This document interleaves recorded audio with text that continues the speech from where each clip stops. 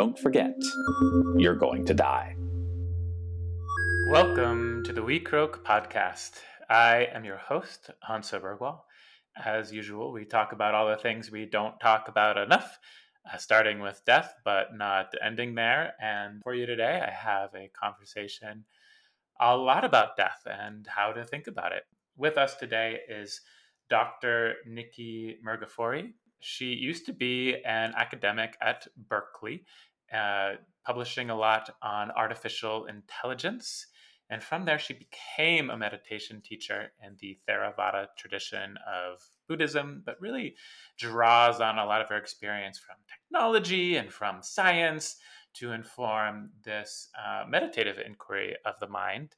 And I was interested in having her on because I've heard her speak before. And she does all these 7-day retreats all about death contemplation. So she's an expert at teaching a kind of meditation that we're particularly interested in here. So without further ado, I will introduce Dr. Nikki Murgafori. Dr. Nikki Murgafori, thank you so much for coming on our program. Thank you for the invitation, Hansa. It's a pleasure and delight to be speaking with you. Absolutely. So you have a unusual and noteworthy background in that you used to be an academic at Berkeley and have published papers, I believe, on artificial intelligence. And now you're also a meditation teacher. Can you talk a little bit about your journey? Hmm. Yeah, so true. I have been a researcher and author in AI. Spent a lot of years being trained in AI and doing research and leading international collaborations and research projects and advising PhD students and postdocs and all of that in the academic setting. And yeah, so how did a nerd like me end up becoming a Buddhist teacher, a meditation teacher? That's a good starting question, Hansa. Um, wow, okay. Well, I'll try to address it or answer your question as briefly as I can. I think what I would say is I had curiosity and interest and contemplative curiosities and interests ever since I was a kid. Growing up in Tehran, Iran, I used to read poetry of Rumi and Hafez in Farsi and have a sense of um, something profound, something really, really profound about them, but not quite being able to understand. And there is this sense of curiosity about life and about death. And also, the poet was actually not very known in the West, but quite popular also in Iran, Omar Khayyam, who wrote a lot about uh, life and death. Um, and so I would contemplate. I would contemplate. So this sense of contemplation and awe about the mystery of life, um, about all this life that we are living, has been with me through the years of my um, training as a computer scientist, et cetera, et cetera. So I guess there are two couple of threads that made the transition. Um, one is that um, while I was a scientist still working um, in AI, actually even before that I became interested in meditation and contemplative practices. And at some point during the time that I was at Berkeley, um, the question came up that okay, well, why am I doing this? I felt that I was at the peak of my career at the time. I was directing a sizable multiple research projects, and as I mentioned, international collaborations. And then there was this sense of why? Um, and I had been a yogi. I had been meditating for many years by that point, and I decided I wanted to take a sabbatical, take a sabbatical and devote myself full time for an entire year to meditation and contemplation practices. And then when the 1 year was up, I felt like I wasn't quite done, and I spent another year, 2 years during that time, devoting myself to meditation retreats. I did a 3 month silent retreat at the time, actually, with my primary teacher, Venerable Pa Sayadaw in the Burmese tradition, and he's the one who basically told me to teach. He basically told me that you must teach the Dharma. And at the time, I didn't tell anyone. It just blew my mind because I never thought I would ever teach Buddhism or meditation or Dharma. I was a nerd. I taught computer science at the university. That's what I had spent my whole life doing and cultivating. Um, and somehow, with him saying, and even as I shared with you the story, I'm still touched and moved. How, when he would tell me that you must teach, I would bow and say Bante, which means dear sir in um, in Pali, in the language of the Buddha. I would say, dear sir, thank you, but I teach computer science. And in my heart, in my mind, I would say it would be rude to say, no way, are you kidding me? Me teaching Buddhism was not appropriate answer to give. So I would just say, thank you, but this is what I teach. So anyway, here we are. Gosh, let's see, a decade and a half later almost, and my life was changed. And again, lots of little details here and there, but really the actual transition from um, being a research scientist to becoming a Buddhist teacher, that was the, I would say, the um, linchpin. I mean, there are many other things. I mean, anything that happens in our lives, there are so many causes and conditions, so many causes and conditions, that if I try to enumerate all of them, including getting Lyme disease a decade before that, which made me quite familiar with suffering and pain, that was a part of it, and yeah, many other things. But that's yeah, maybe I'll leave it at that as how the transition perhaps happened. Oh, Lyme disease, that one can really get you. But that's a beautiful story of how quickly life changes. And I have to say, I've not been in one of your Dharma talks in person, but you have many talks up online on your website, and they're wonderful Dharma talks if anyone is interested. And one of the themes that you mentioned early on here is the word curiosity.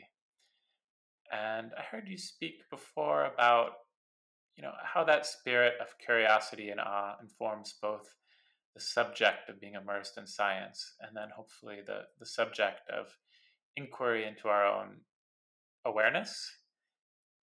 And I wondered if you could talk a little bit about that through line for you of what inquiry means to you in a computer science laboratory and on a meditation cushion while contemplating mortality or other meditations.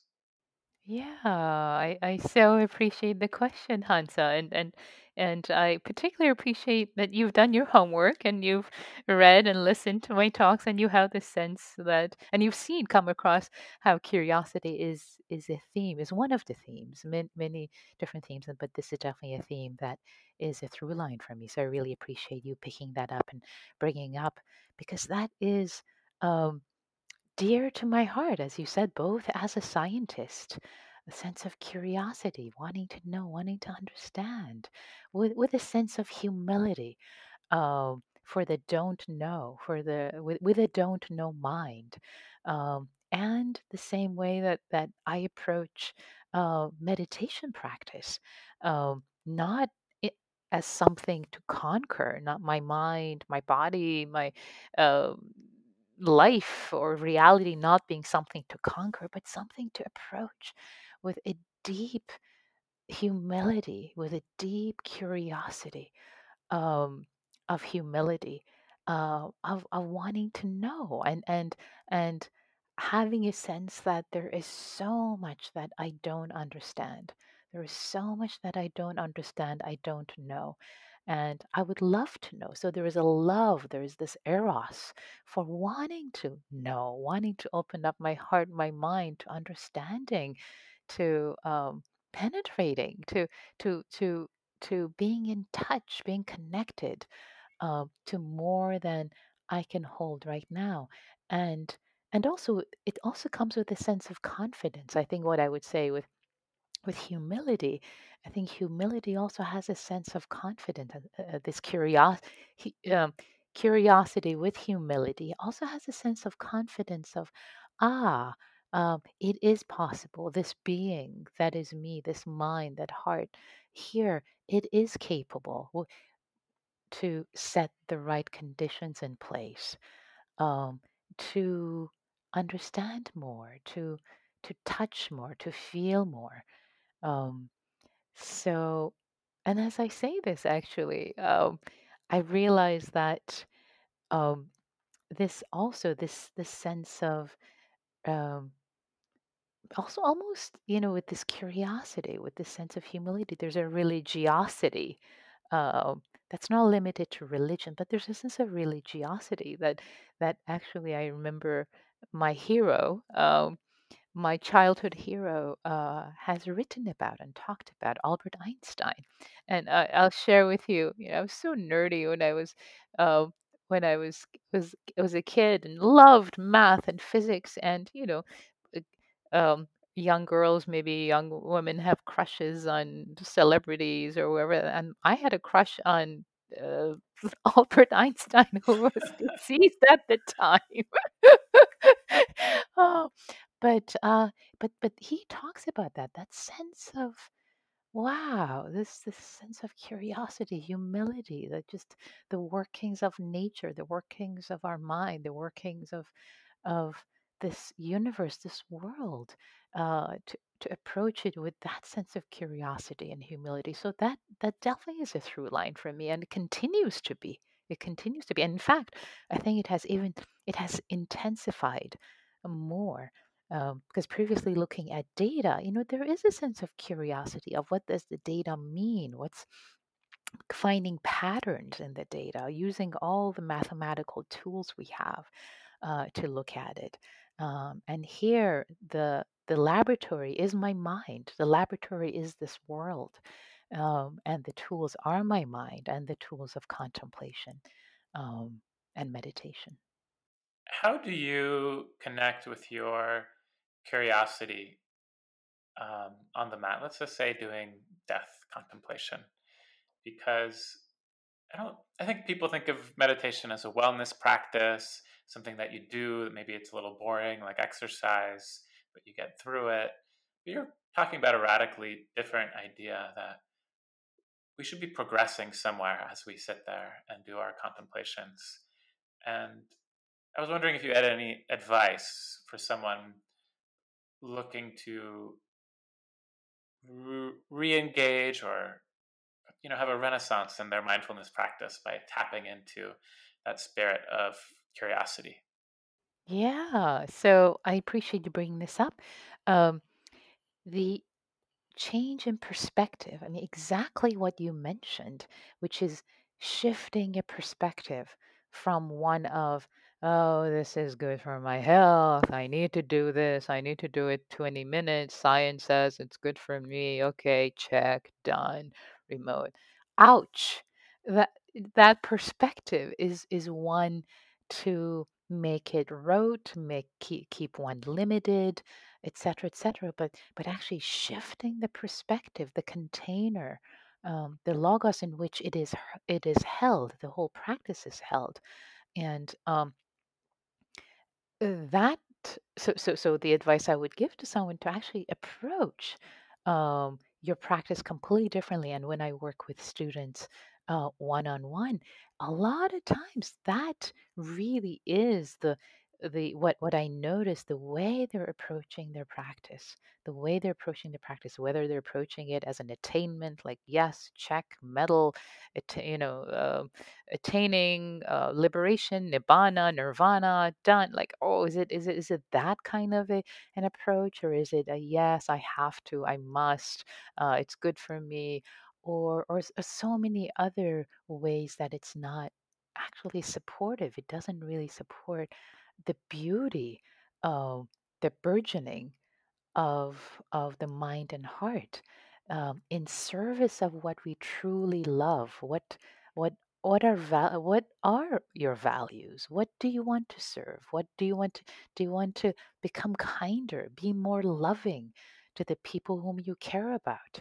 Um, do you want to serve a sense of beauty, a sense of grace, a transcendent way of being in the world? What is it that you want to serve? So it really comes out of the values, out of the sense of love that you have, in order to transform your perspective as you sit on the cushion.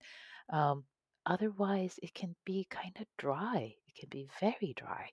Um, so my invitation is to really think about the perspective. How is it being held? Why are you doing this? In fact, one radical invitation in the past I've given at least a few of my students is when they were just sitting and the sitting was feeling, their meditation practice was feeling kind of boring, and there was no juice. I told them to stop sitting, just stop practicing for a month. And it seems pretty radical for meditation, for a Buddhist teacher to tell you to stop practicing, but so that you actually start to develop a love, develop a sense of devotion and care for yourself and for this practice you're tending. Um, and one last thing I would say in terms of this framing is that first and foremost is really the perspective that you you take about the, your practice. So, um, and also in Buddhism, that perspective, um, is really uh, one is the first and foremost consideration. So many of your listeners might be familiar. In Buddhism, there is the concept of the Eightfold Noble Path, which are the eight aspects, the eight dimensions, the eight aspects of unfolding of the practice in life. And the very first one is wise view, or translated as right view. Um, it's basically the way we see, it's the perspective we take about anything. So if you don't have a wise perspective, if it's not a wise perspective, then all the other steps are going to go awry. You're not going to be going towards a very wholesome destination. Maybe you're just going to stay being a gerbil in the wheel if your perspective is not wise. Thank you. That's a really nice reminders, I think, that to invite us to re-engage. You're teaching a day-long, I guess, retreat. I guess you do them online now because of the pandemic, but they're still retreats. Mindful of mortality, living fully and dying fearlessly, I believe, is the title. And I was wondering if you could share why someone would want to go on a whole retreat about being mindful of their death. Yeah, good question, right? And uh, so yes, this is a 1 day retreat I'm teaching, and also to say that I have taught in the past, and I don't have one scheduled right now, but also I've taught 7 day retreats on the topic of mindfulness of death. So you can say, why would someone come to 1 day or 7 days of devoting themselves to become mindful of their death? Oh, gosh, so many reasons. Well, as you well know, uh, and this part could, if the tables were turned, Hansa, I would be interviewing you and asking why you got interested in promoting and being and studying this. But I'll save that Well, for another. I will say that I check in daily on my phone. I try to do a little bit at a time, but I would be scared to do a full 7 days of nothing but death contemplation. So make the case to me. I've never done it. Oh, I love it. You should come then. Oh, this is fantastic. So maybe we tell you what, come to the day long. I'll answer your question and then you can come back from the day long and talk about it to your audience. This is great. I'm loving this. This is fun. So yeah, so this is great. So why would you? Well, you know, um, there's something about devoting some time to really go in deeply and really let your mind settle uh, on a topic, and I can say the same thing about any meditation retreat. So let me just first make the case for general meditation retreat and then for mindfulness of death. So so say loving kindness, cultivating kindness, compassion, etc., which is another topic that I'm very passionate about and I teach a lot of. So, yes, it's fantastic to practice that on the cushion, to cultivate metta, metta, loving kindness. Um, to, and when you go on a retreat, it takes it takes some time for your mind to settle, which is great. And then you give your heart to it, and then you can go deeper and deeper and settle in more than you ever would if you were just spending 30 minutes or an hour and a half. Um, you can go deeper also and coming back to that aspect of humility and curiosity, because when you're only doing it 30 minutes or whatever amount of time, it's like, oh yeah, this is the extent of it, this is as far as I'm going to go, this is as much as I'm devoting myself. But there's a sense of curiosity. Oh, there is more. There's a sense of love. Oh, there is more here. There's more here. And yes, you could be on the edge of fear. Even let's say with loving kindness, there could be a sense of, oh, what happens if if I'm sitting and cultivating love for myself and I realize, oh, I'm actually really angry at myself for this thing, and the floodgates are going to open and I'm going to cry, and oh, God, what if? So, yes, there could be fear. Of course, there could be fear. And we work through supporting ourselves, trusting that uh, you will have the tools. You will have the tools. You'll be provided with the tools to work with the fear and extend your edge of comfort. To extend your edge of comfort. Um, Otherwise, if we always stay in our comfort zone, we're not going to grow. And of course, you don't want to just completely throw all the um, caution to the wind and completely open everything up, but trust that, say, for people who have come on, well, let me just give the example of the 7-day retreat, 7-day um, mindfulness of death retreat. There have been people who came because they were scared. They said at the beginning that I saw this on the calendar and I thought, wow, this scares me, so okay, I'm here now. That's why I'm here, because I felt really challenged. So, so knowing that, trusting that, uh, you can titrate, you can step in at your own pace, little by little, not feeling overwhelmed, and yet you will be extending your um, your edge in order to grow, in order to hold more, in order to step out of this the prison of fear that can hold one back. Because stepping out of that sense of fear is, wow, you can actually, speaking again, coming back to the primary question about mindfulness of death, uh, become more comfortable with with your own mortality, having more sense of peace and ease with our own mortality. And when we have that, being able to support, being able to be there, hold kind, generous, compassionate presence for our loved ones, for other people whom we care about, for their death, which can be a huge gift to the people that we love. for us to be present, being present for them when we have dealt with our own fear of mortality. Um, Also, if we have faced our own fear of mortality and have made peace with it as much as possible, it can also serve as a gift, not just to ourselves, um, because we can actually live more fearlessly. We will not engage. We will engage less with what's called terror management theory activities, things that we do that try to manage our terror of death, things that are really unskillful. We don't have to waste time doing those things anymore. There's just no need. There's a sense of peace. Like, yes, I've come, I will go. It's just I have limited time. Yes.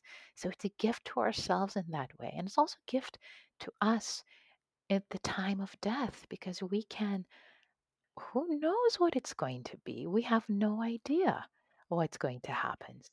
So we can have a sense of peace and ease. And who knows, I'll be as bold as saying maybe we can even enjoy the process, this mystery, this threshold of passing. And maybe there's something, maybe there is nothing. I don't know. I'm not going to make any assumptions. I haven't been there to come back and report. There are plenty of NDE reports, etc. But I'll keep that aside. I'll keep that in the Pandora's box closed for a moment.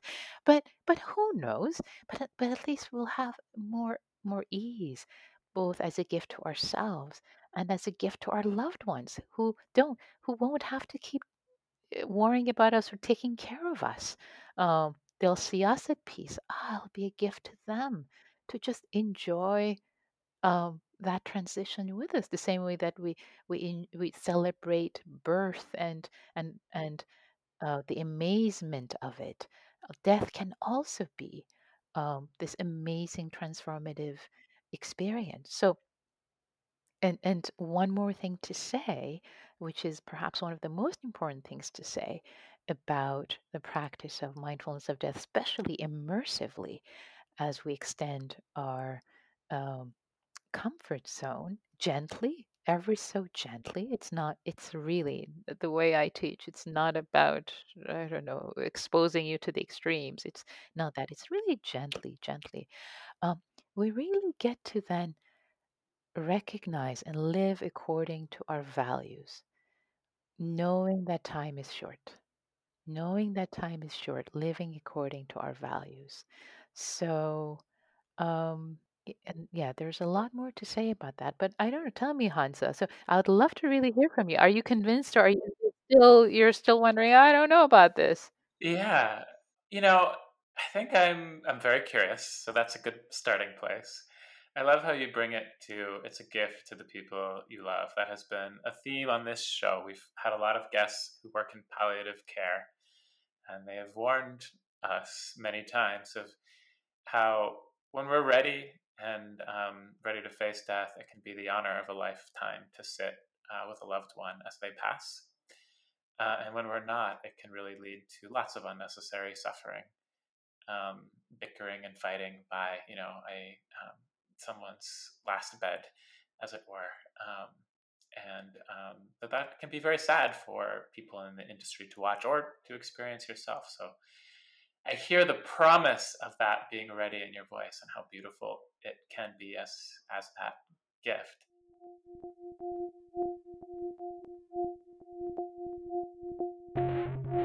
Hey, Ian, how can people support our podcast?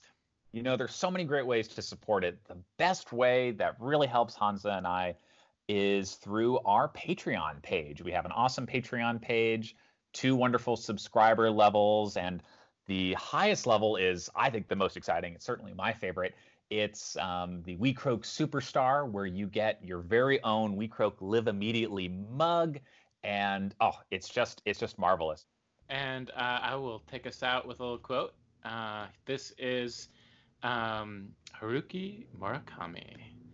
Life is short, a lot more fragile than we think, so you should treat others in a way that leaves no regrets, fairly, and if possible, sincerely. And now, back to the episode.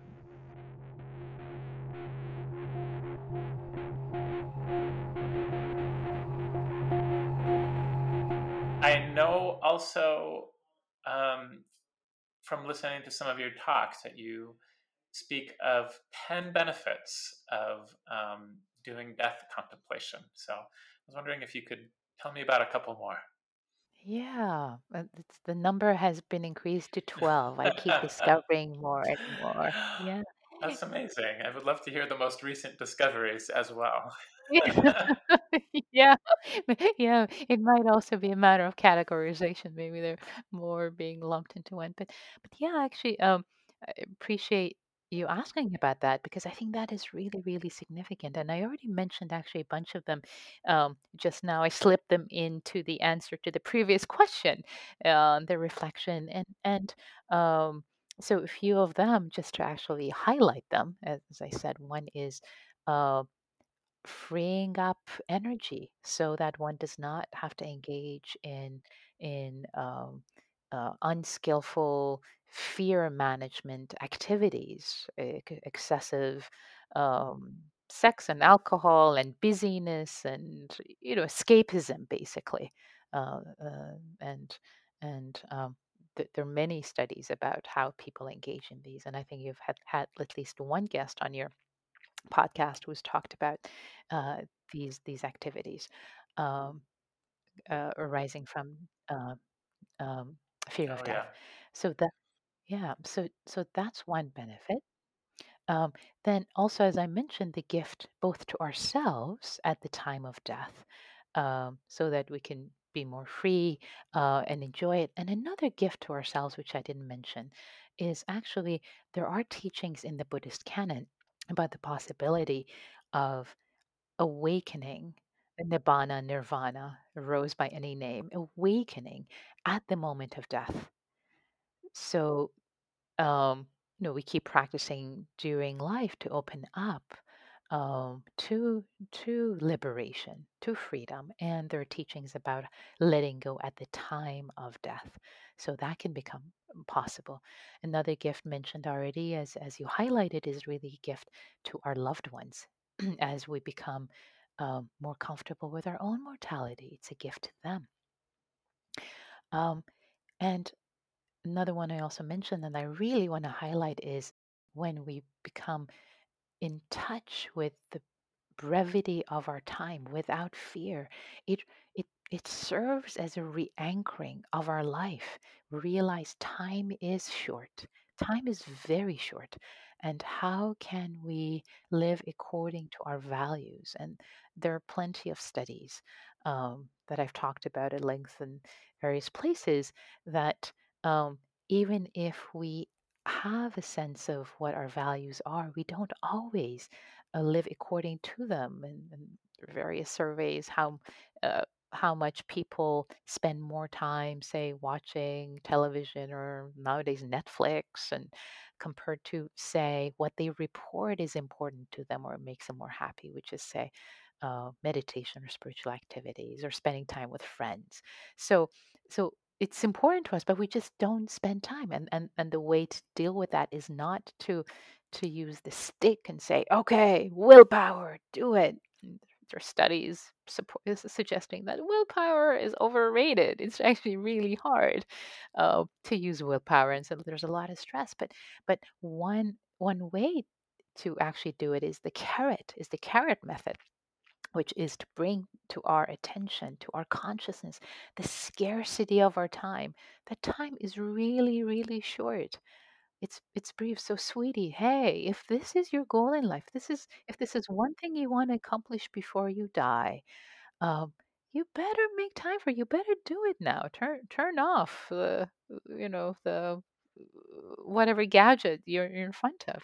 So living according to our values is another very, very important gift. Um, Another one is again there are teachings, and there's a an opening of the heart that can happen um, through the contemplation of death when we realize our time is short. Um, Sense of forgiveness, kindness, generosity, compassion. love, these values start to shine more, because when we start to look at our lives from our deathbed perspective and we really take time, it's one of my favorite meditations to do for people on these day longs and the retreats that I do, to really, after they're ready, to have them look back at their life from their death, deathbed perspective. How do you want to have lived? What is important to you? How well did you love? How well did you learn to let go, to forgive? It becomes important. The the mundane pettiness. Um, it starts to take a different shape when we look at it from these different perspectives. And again, you see this idea of perspective keeps coming in. And also, and gratitude is another one that really comes in, which, the fact that you're alive, what's the probability that you're here that you would be here today, that, the sperm and the egg and everything that happened and blah, blah, blah, blah, that you, in these unique ways that you are you, that you've showed up. So, and there's so much gratitude can come in as a practice instead of, darn it, I'm going to die. How unfair. What do you mean it's unfair? It's a grace, it's a gift that you were even born, that you have this day, that you're experiencing the joys or even the sorrows, even the pains that you experience. It can make even the sorrows and the pains of your life, give him a different dimensionality, give him a sense of grace. Like, wow, this is pretty amazing to be conscious, to worry this way, to suffer this way, to have pain this way. It can really transform. So there's more I can say, but given that this is not a day long or 10-day retreat, I'll save you the rest. So I was looking at your teaching schedule, and it's full of metta meditation or kindness meditation. And one of actually the reasons I got into death contemplation practice is, in my research, I ran across a teaching from, I think it was like a 5th century Buddhist scholar named Buddhaghosa, said of the 40 kinds of meditation, or however many it is, only two are always beneficial: kindness, cultivation of kindness, and the recollection of death. And that was sort of when I suddenly had this aha moment: I need to do this. I was wondering, as a teacher of meditation, why do you think, you know, um, kindness meditation is so popular? Every other kind is so popular, but most people haven't tried um, death contemplation, mindfulness. That it's didn't come over with the rest of the teachings, at least at first. Yeah, first of all, I just have to say, Hansa, I am delighted. I'm smiling ear to ear with you mentioning Buddha Gosa. and and the you didn't mention the path of purification, but Visuddhimagga, this 5th century compendium of early Buddhist practices, is a book that is dear to my heart, and I've read. It's about 1,000 pages. I've read a lot of it and practiced the practices in there. So it just delighted my heart to hear you quote Buddhaghosa. We're both fans of Buddhaghosa. But so to the crux of your question, um, yes, why is that? It seems that out of the two meditation that seems so powerful and profound as Buddhaghosa, this acclaimed Buddhist scholar, recommended, really metta, loving kindness, kindness practices have come through and are being practiced specifically in the West, and not so much death meditation. Um, I have my ideas, and I trust you have yours because you've thought about this. It's, I think, practicing kindness and cultivating kindness might feel more easily approachable for people. Whereas with terror management theory, the idea of contemplating death might seem a little just scary for people. So it's easier, for them to do one versus the other. Um, and and yet, um, when so there's so many practices, so many contemplative practices in the Buddhist canon, and and um, so little of that is actually taught in the West. So you may also be familiar with what the Buddha said. The Buddha told his disciples that um, look at the forest. You see how many trees, how many leaves are on the trees. So out of all the knowledge um, in the world. So as if the amount of knowledge, contemplative knowledge and practices are all the leaves on the trees. What I've taught you is a handful of leaves, is just a handful of leaves. Okay. So thousands of sermons, the Buddha, and all these practices we don't teach in the West, 32 parts of the body, death contemplation, you name it, 4 elements. There's so many practices. Um, um, in Visuddhimaggas and other sources. So that is a handful of leaves. But what is really taught in the West, I feel, is like a tip. It's like a tip corner, teeny weeny part of one leaf. So it's mostly people think of, oh yeah, mindfulness, breathe in, breathe out, oh, watch your mind, blah, blah, blah. So that is a tiny part of one leaf. There's so much more. Um, and but when people become more and more interested, I think they go deeper and they discover there are more leaves, there are more parts to the leaves. Um, so I think two aspects of that. There's a lot more to discover, and also um, it's I think it's harder. Terror management theory. I think that might be the explanation. Yeah, I'm curious what you think about that. You know, at first I thought it was because it seemed like an alien idea. However, the idea of death contemplation is all through the West as well. The Stoics did it. It's on every other page of Marcus Aurelius's Meditations. They made memento mori objects all throughout the Middle Ages. So it's not alien to the culture at all, but somehow uh, in the modern context, forgotten or de-emphasized, and I'm not always sure why, but there does seem to be a real allergy to it today, and I don't know why. Yeah, yeah, I appreciate you saying that. And as you say this, what comes up for me is actually um, it goes um, along the lines of how death is pushed away, and also old age, perhaps in the Western culture, is hidden, is pushed away.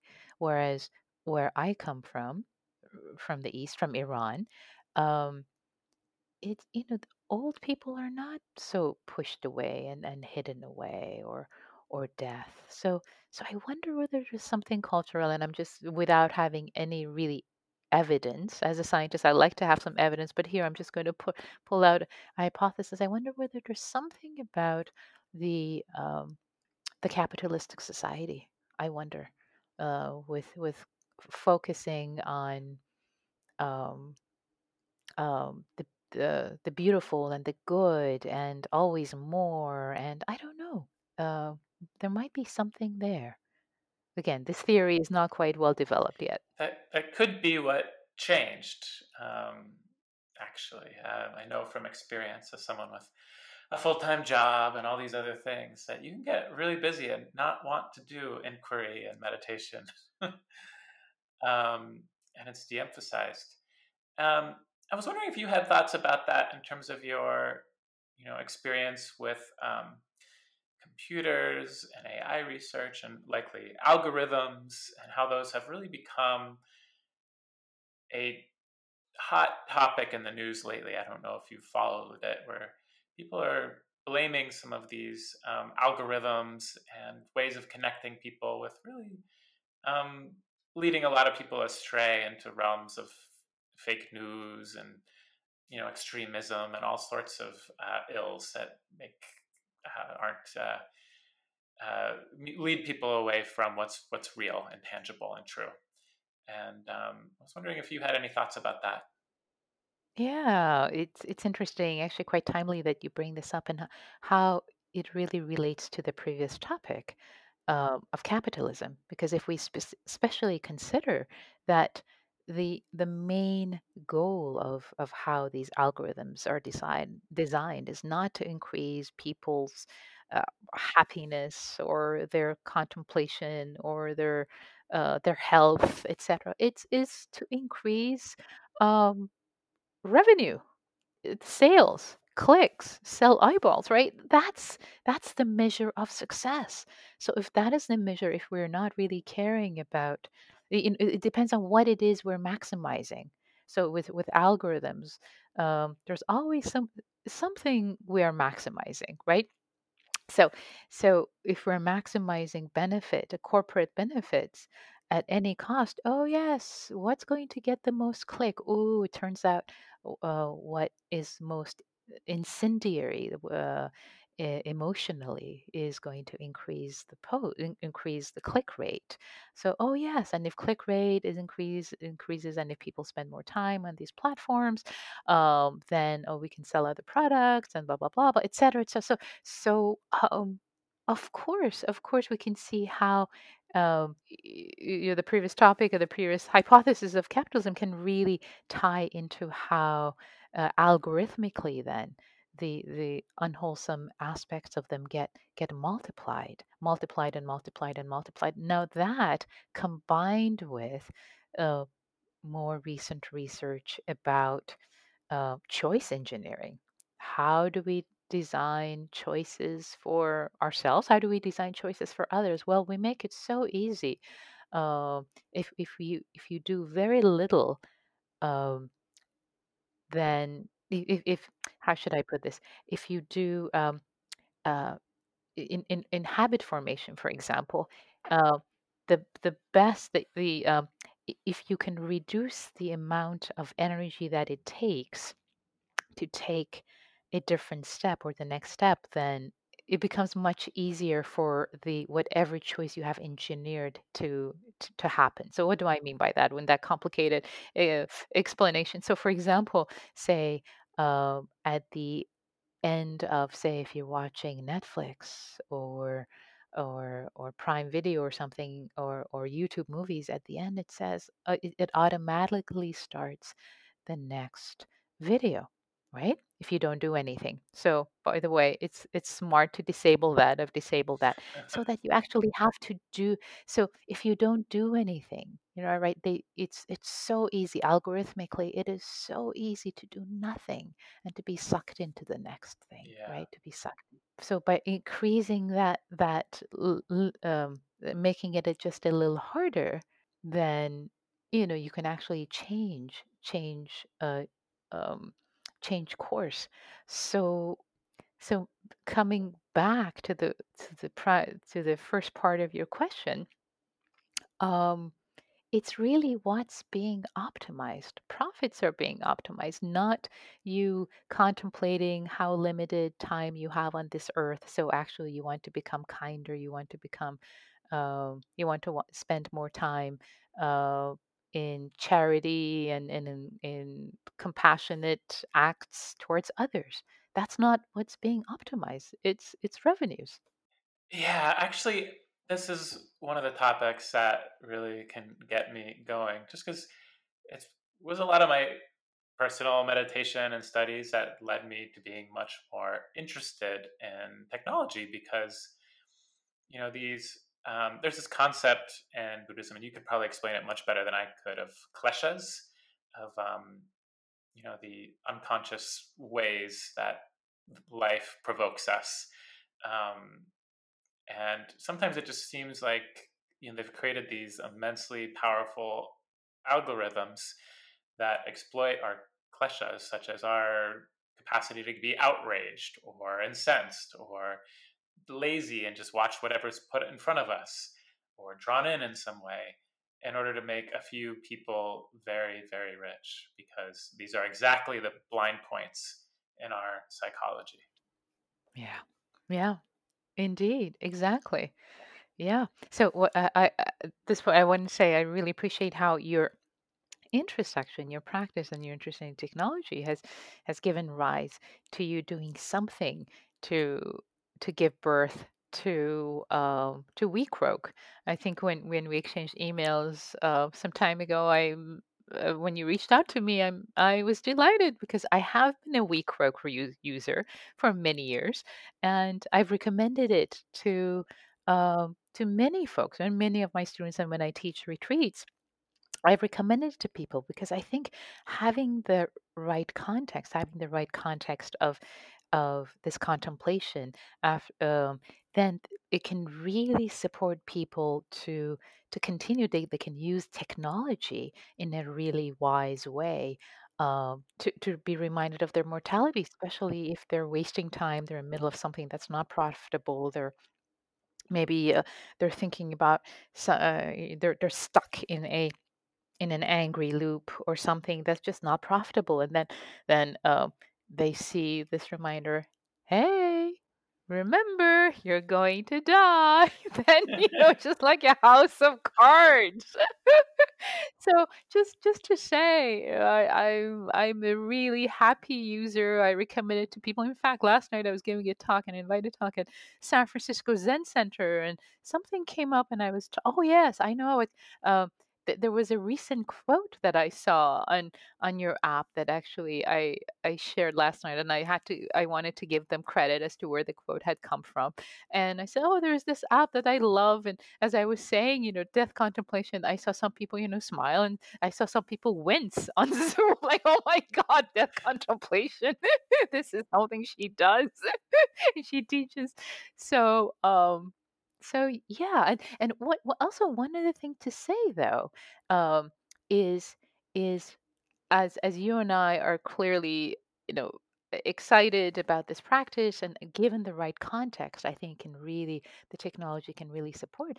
And yet, I think recently, uh, um, a writer reached out to me and you, and I think an article showed up recently in where was it? Yes, in Wired.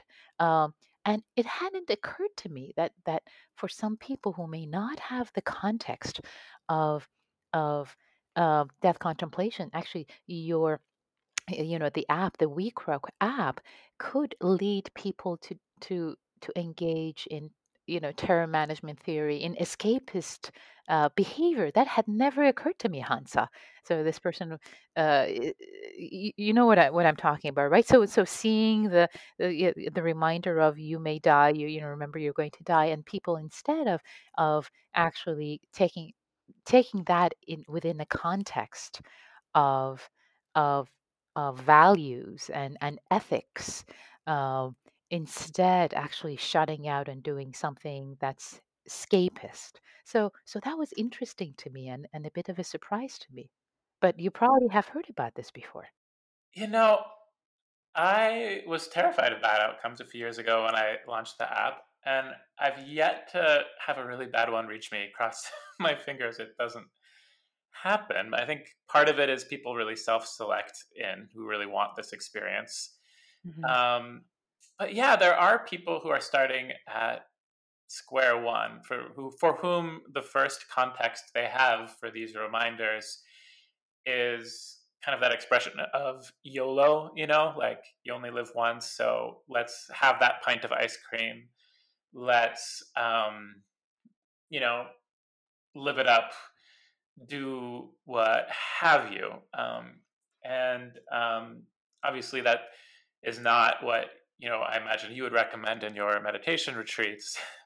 Or I personally don't like telling people how they should live. I just want to remind them that life is precious and short, and you need to Hmm. do what you want. But it was interesting in that piece how it immediately turned to, okay, YOLO, I'm gonna do this kind of stuff, but immediately it didn't quite sit right, and she wanted to go deeper. Hmm. That it Hmm. led her down a trail that was headed somewhere more more uh, poignant with meaning and possibility and sort of that journey. And Yes. that's what I like to see. We all have to start exactly where we are. Yeah. And if this app brings to your attention that you are dissatisfied with the things that you think are the precious moments of life, that's a good insight to have. Hmm. Hmm. Right? Like Yeah. if you were going to if we all knew we were going to die like in a few hours or tomorrow and we were going to do one more thing, wouldn't you like to know what that thing would be really, really rewarding and not a dissatisfying thing? Like, shouldn't we have Hmm. that information? So I get it's hard. It's hard for me sometimes. Sometimes, especially a few years that I want to be done, I don't want to think about it. I'm busy.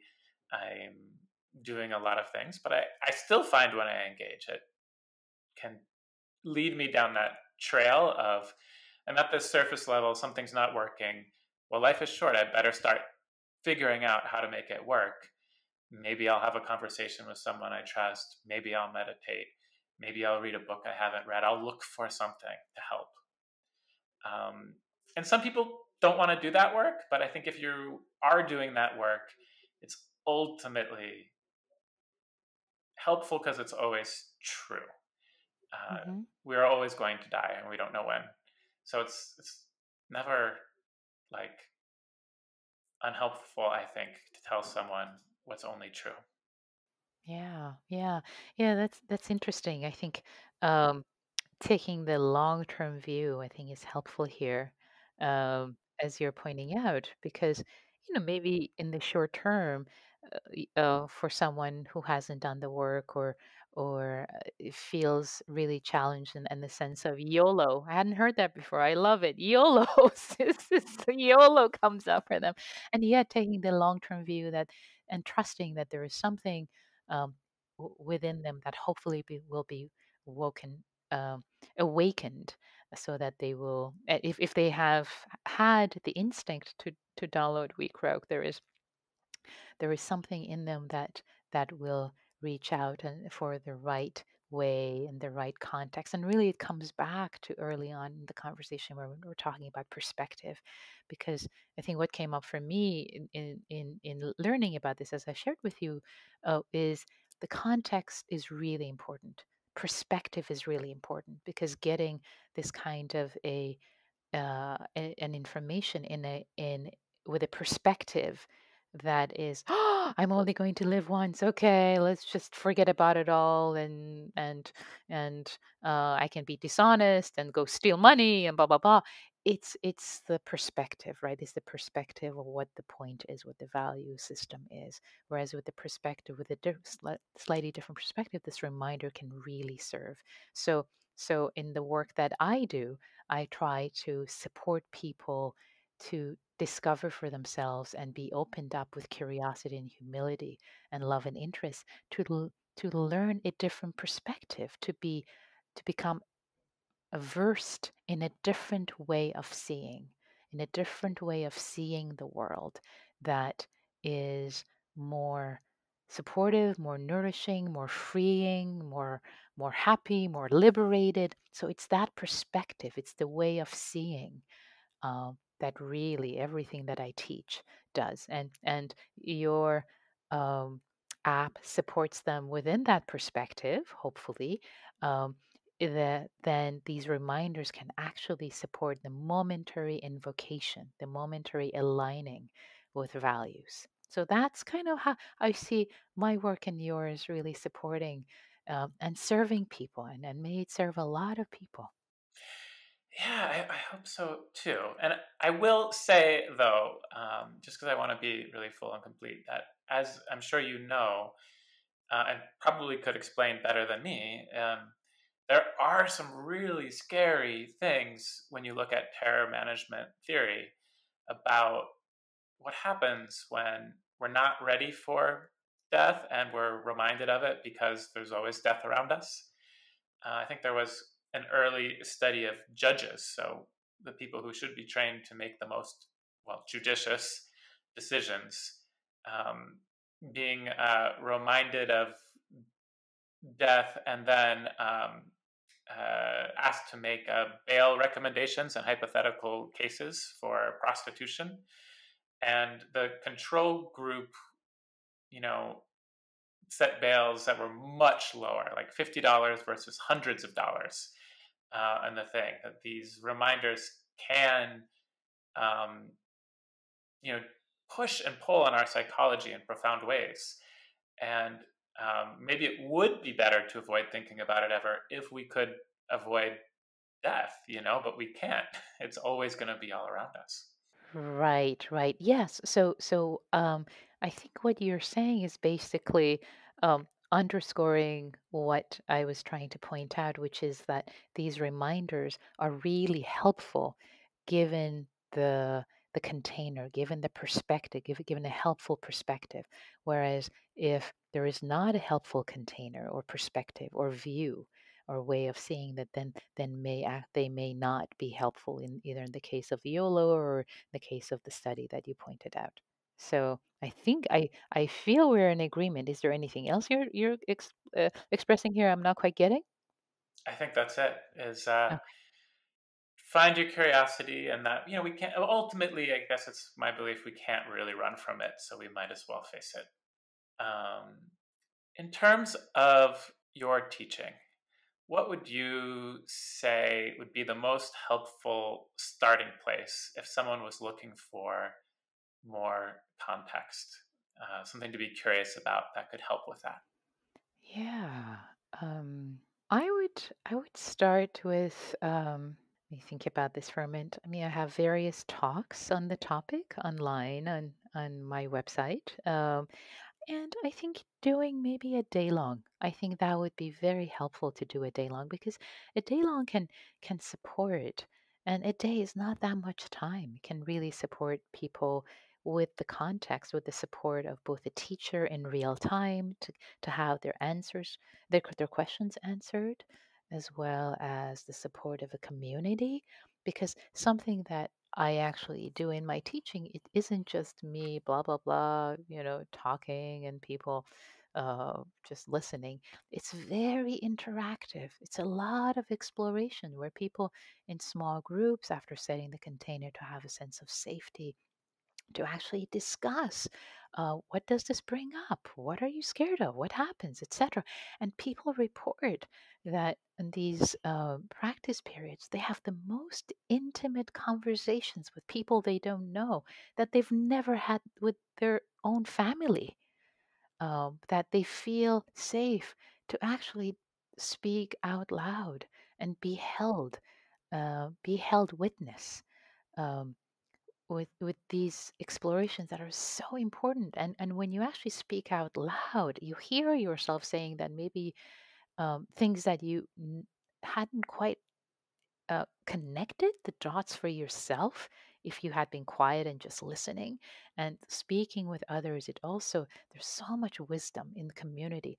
So in the way of holding the reason why I'm suggesting a day long is that there's a sense of community participation, um, of exploring these that can be very, very gentle, as if entering a sea very slowly and the very shallow, and supporting each other. So that's something that if people are up for it, I would really recommend that as a service to themselves and service to their loved ones.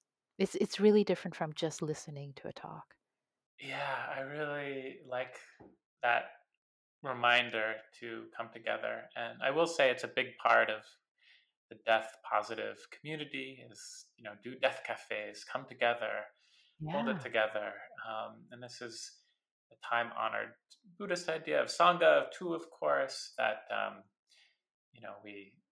we don't have to face death alone. We can gather and hold each other. And that's really beautiful.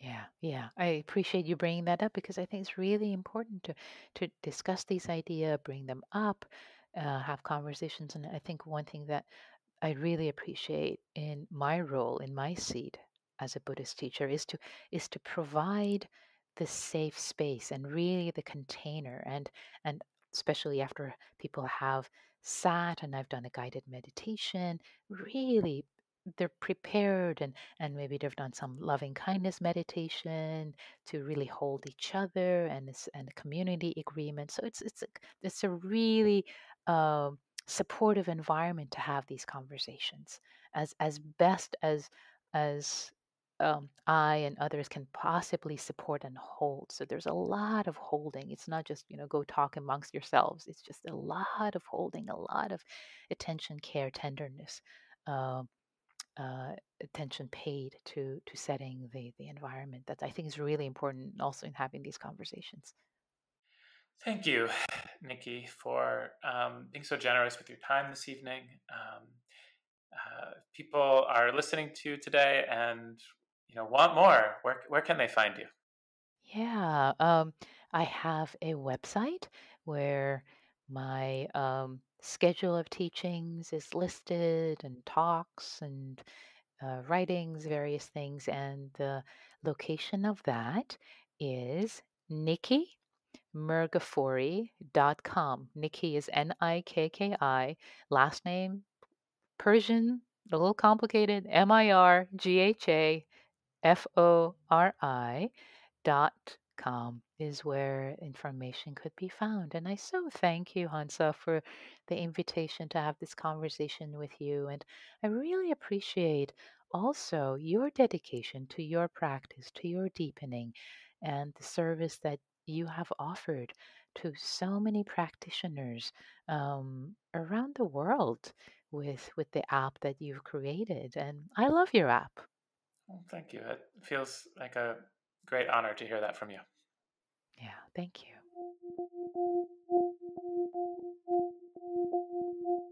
Thank you so much, Dr. Nikki Mirgafori, for joining us for the first episode of Season 5 of the We Croak podcast. If you're intrigued and want to try out one of her retreats, there's a one-day retreat coming up this weekend, January 30th. We'll have a link to that in the show notes. And we also have a link, if you're interested in something a little bit longer, for a 5-day retreat starting in early February. And until our next episode, we'll see you next time.